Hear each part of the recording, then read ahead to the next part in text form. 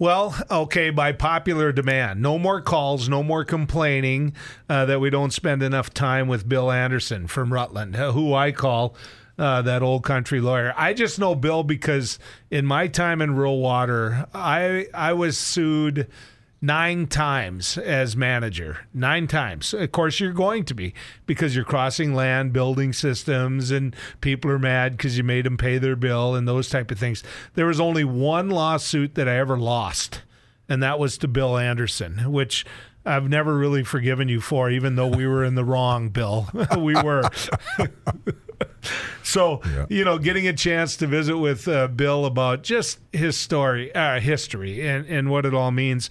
Bill served in Vietnam. He did. He served this country in Vietnam, and it's the 50th anniversary of the U.S. getting out of Vietnam. What does that mean to you, Bill? Well, that means that we ended a costly episode in our history that we got into with the best of intentions, probably didn't pursue with the best of strategy or tactics. And in the end, it became pretty clear that it was just going to be a never-ending drain of lives and treasure and morale, not just for the U.S. military, but for our whole country. So I thought the end of the war in Vietnam, and I know it was called, Henry Kissinger and Richard Nixon called it peace with honor, even though there was no peace and there was no honor in it, but it got us out of it. The war went on between North and South Vietnam and with the Viet Cong on the side of North Vietnam. And 2 years later, it ended, at least what the Vietnamese call the American War, ended with the North Vietnamese conquering the South, and that was the final end of it. But that's, as I found out later on through reading and listening and whatever, that it was really a 2,000-year struggle. The Vietnamese have for 2,000 years been trying to unify their country. A few times they've succeeded. A few times it hasn't worked out. They've liberated themselves from their Cambodian neighbors to the west. They've liberated themselves from the Chinese several times, and even since the American involvement in Vietnam, I found out when I was back there in 2018 that they don't really even have much of a memory of us being there. Since we were there, they had a war with the Khmer Rouge in Cambodia, in which they rid Southeast Asia of that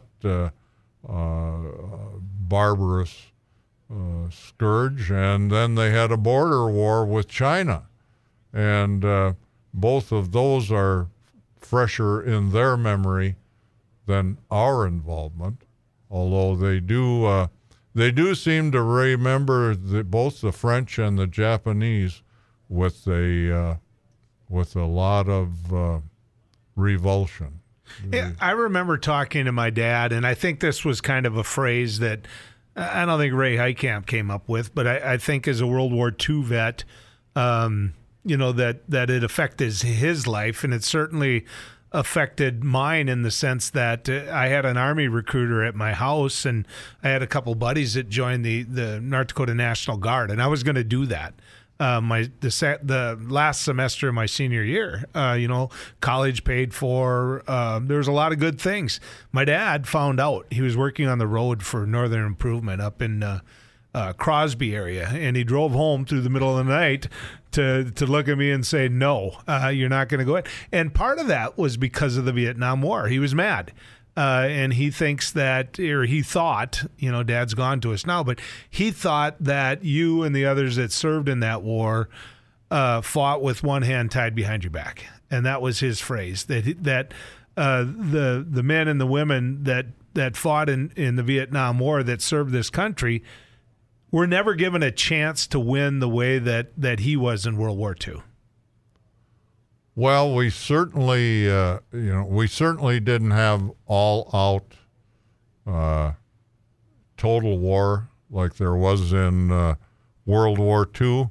I think Lyndon Johnson was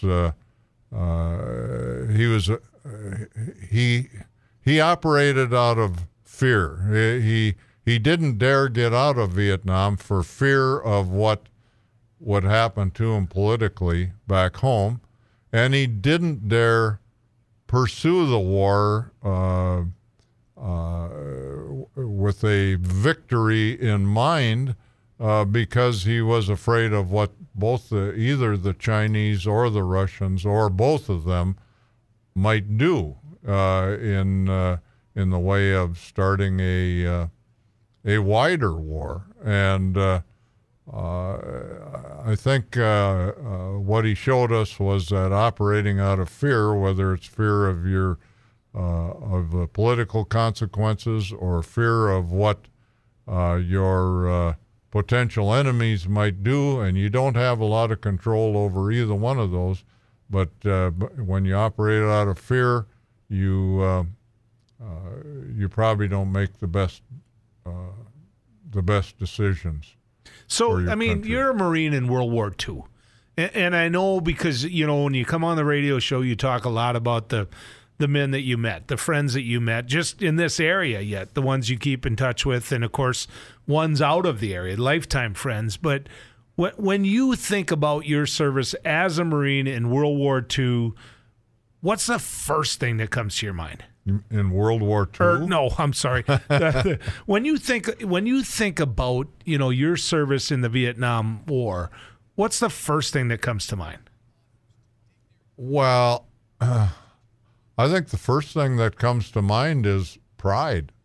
I was very proud of the young Marines that I served with, and how disciplined and diligent they were in doing their duty. I mean, not that they wouldn't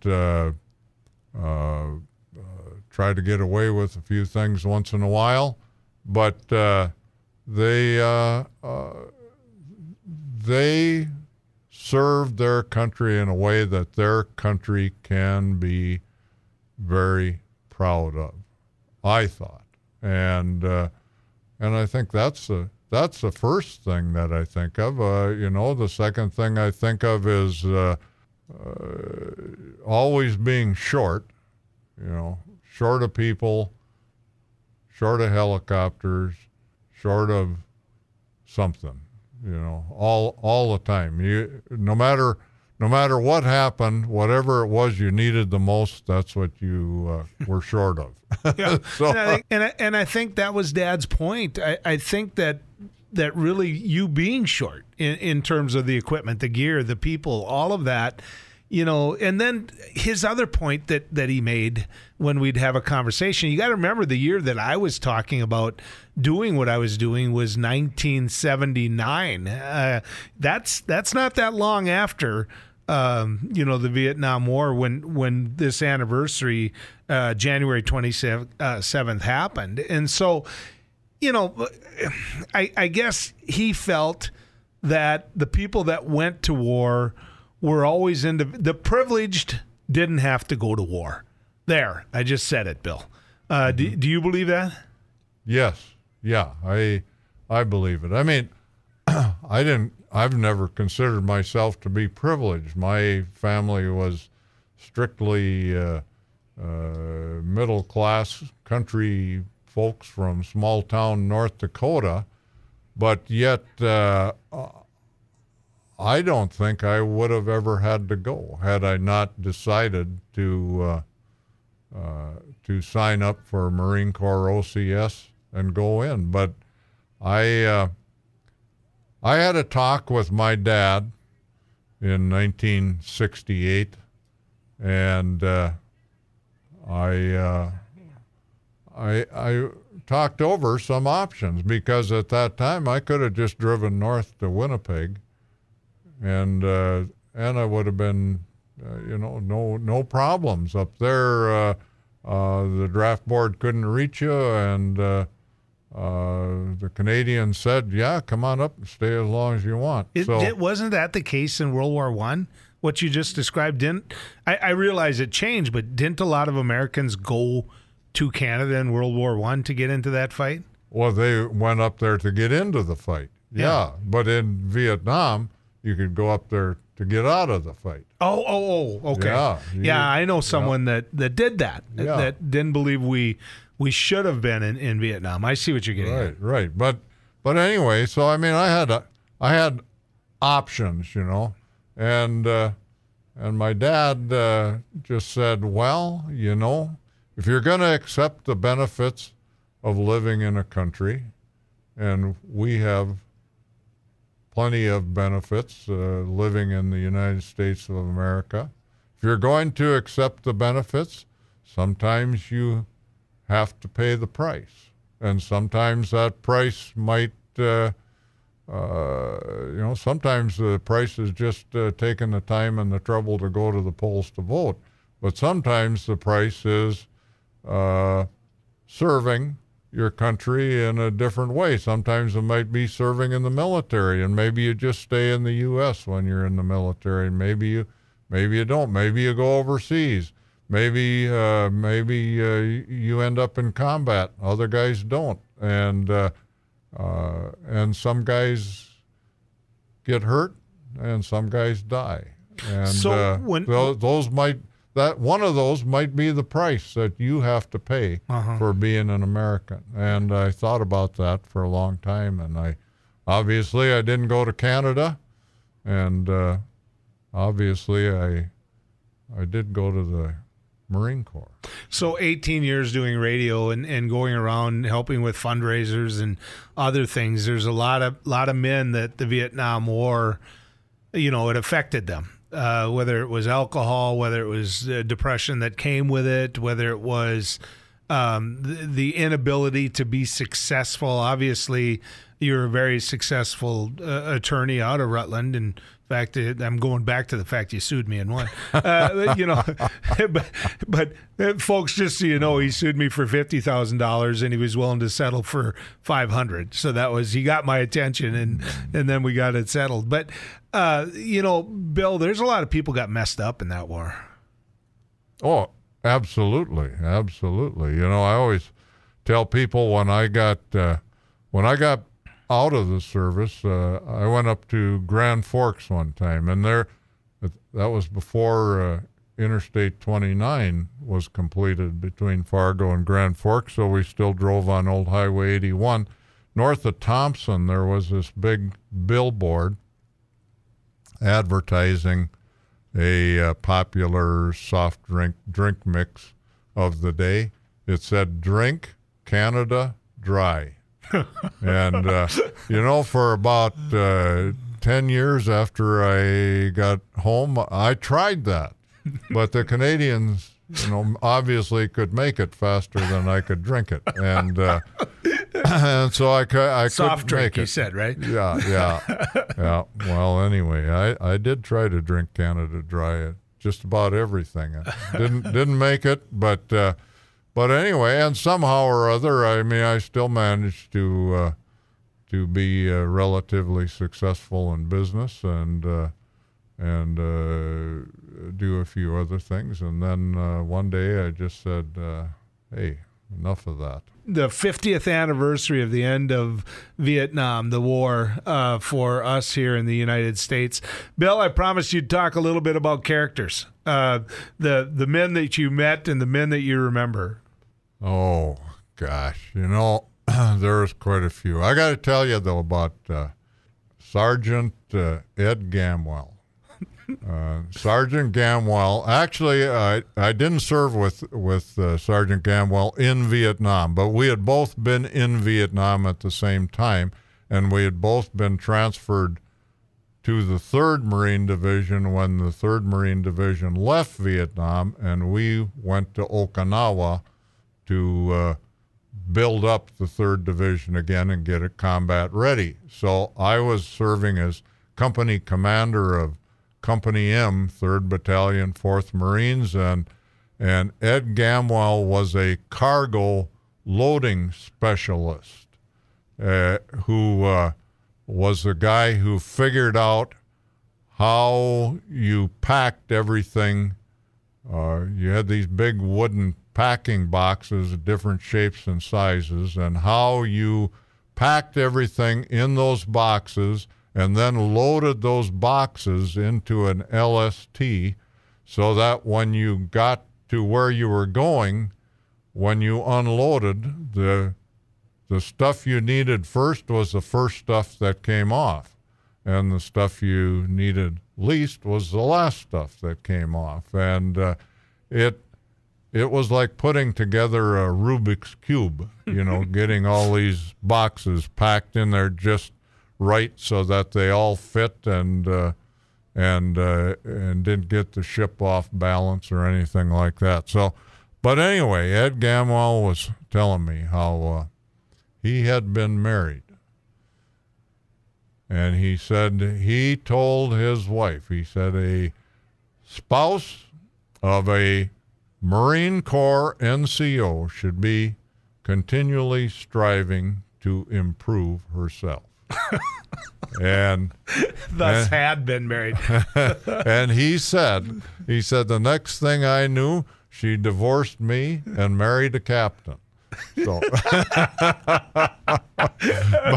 but he did not lose hope. And the last time I talked with Sergeant Gamwell, he was doing very well. Had a lovely wife and family, and was a great guy. He had a voice that sounded like the conveyor on a gravel crusher. It was one that definitely you would never forget. A couple other guys that I think of are Gunnery Sergeant Jose Tejas. He was the wise old man of Company D, 1st Battalion, 5th Marines, when we were in the field. And one time we were set up in a position, and our company commander, Barney Lenehan, thought we should move over to this other spot. It's a better spot. So we pick up in the middle of the night, darker than the inside of a cat, and we move about a mile over, set up again, and we hadn't been sitting there for more than probably 45 minutes to an hour, and this whole unit of North Vietnamese Army soldiers walked right into us. They thought they knew where we were, which was over the other way a mile. And they were going to walk around us. Well, instead they walked right into us. And we had a terrific firefight. There were bullets flying all over the place, machine gun tracers. Ours were red, theirs were green. And Gunnery Sergeant Tejas was with the mortar section, and a couple of guys got hit. So he was trying to do this all by himself, and he was he was handling the 60 millimeter mortar without the bipod that you use for aiming it, and he was just shooting 60 millimeter mortar rounds up in the air and hoping they came down in the right place, which luckily they did. And every now and then he'd put an illumination round in there so we could see who we were shooting at. And of course they could see who was shooting at them too. And anyway, it was a tremendous fight, but we didn't take any casualties, and the NVA unit that walked into us took a huge number of casualties that they left on the battlefield. In some ways, they were like Marines in that they did not leave their dead or wounded behind. But in that case, they just didn't have the manpower or the firepower to get them out of there. So this, I've known you for a long time, Bill, and this is going to be the most foolish question I ever asked you. But I think people are going to want me to ask you this, which is, were you ever afraid? And if so, how afraid even you as a Marine were? Well, I think, as I think back on it, I mean, anybody who says they were never afraid would lie to you about other things too. But generally, when the stuff was hitting the fan, I was too busy.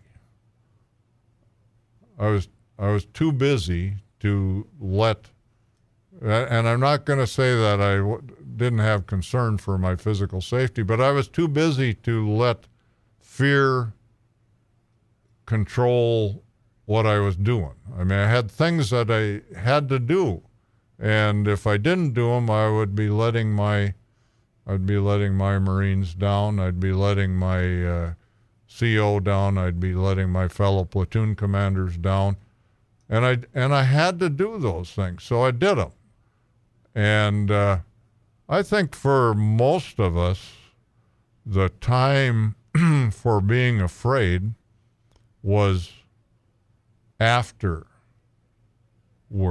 Maybe soon after, maybe, after the shooting stopped, when everything got quiet again. Maybe it was a week later.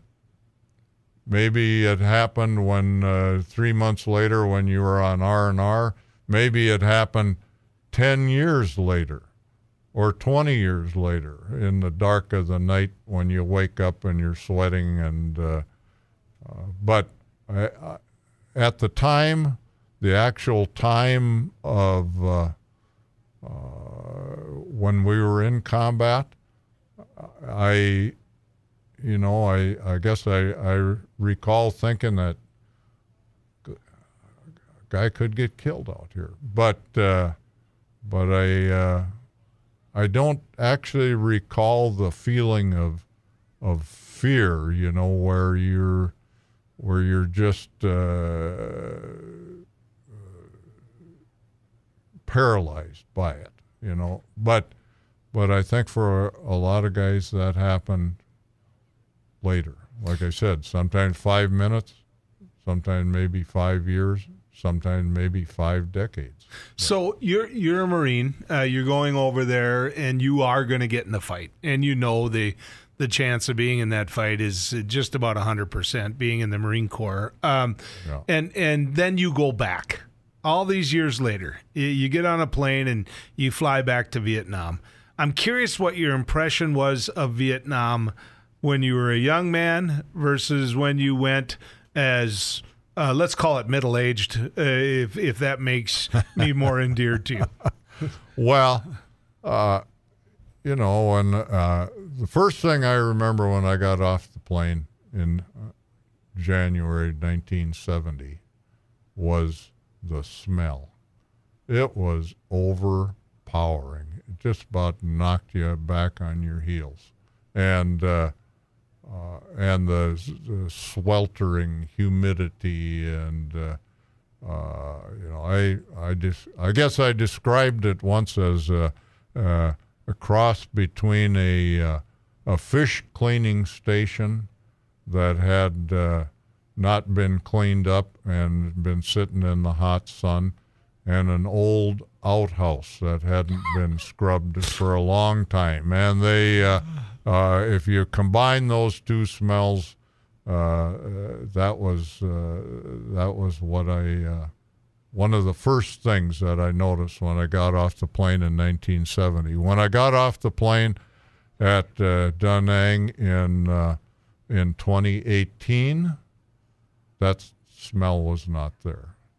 And the airport facility was clean and modern and new. I thought it looked. I thought the airport facility. Well, actually, we were in Saigon too, but only to change planes. But I thought the airports in Saigon and Da Nang looked a lot better than JFK Airport in New York looks. And I don't doubt that. You know, and I mean, I hated to say that. I like to think that here in America we've got the best, but we don't always. And last one as we end this chapter, Bill, and we're visiting with Bill Anderson, country lawyer, a guy that practiced law in the city of Rutland, where it was home, and it still is home today. The men, you know, when you think of the Vietnam War, and if you could say anything to them, because some of them are listening right now, the men that did what you did, what would you say to them? I would just say that be proud of yourselves. Be proud of what you did and how you served your country. And don't be concerned about what somebody thinks, whether they think you're a hero or whether they think you were a devil for serving over there. Don't be concerned about that. You know what you did, and you did your duty. You served your country, and you can be proud of that. Your children, grandchildren, your friends, your neighbors can be proud of what you did, and they can be proud of you, and you should be proud of yourself. That's what I think. We're going to do more of these, folks, and we're doing what you asked us to do. Bill, I want to thank you. Appreciate this. Yeah, thank you, Joel. It's always a pleasure to have a conversation with you, whether it's here in the station with the Abby at the controls or if it's at the Lariat Bar with Shauna serving the beer. And I got 2 free drink tickets out of this deal. So, folks, I'm winning. All right, we're going to do more of this, and we will make sure that you can find all of it at KFGO.com.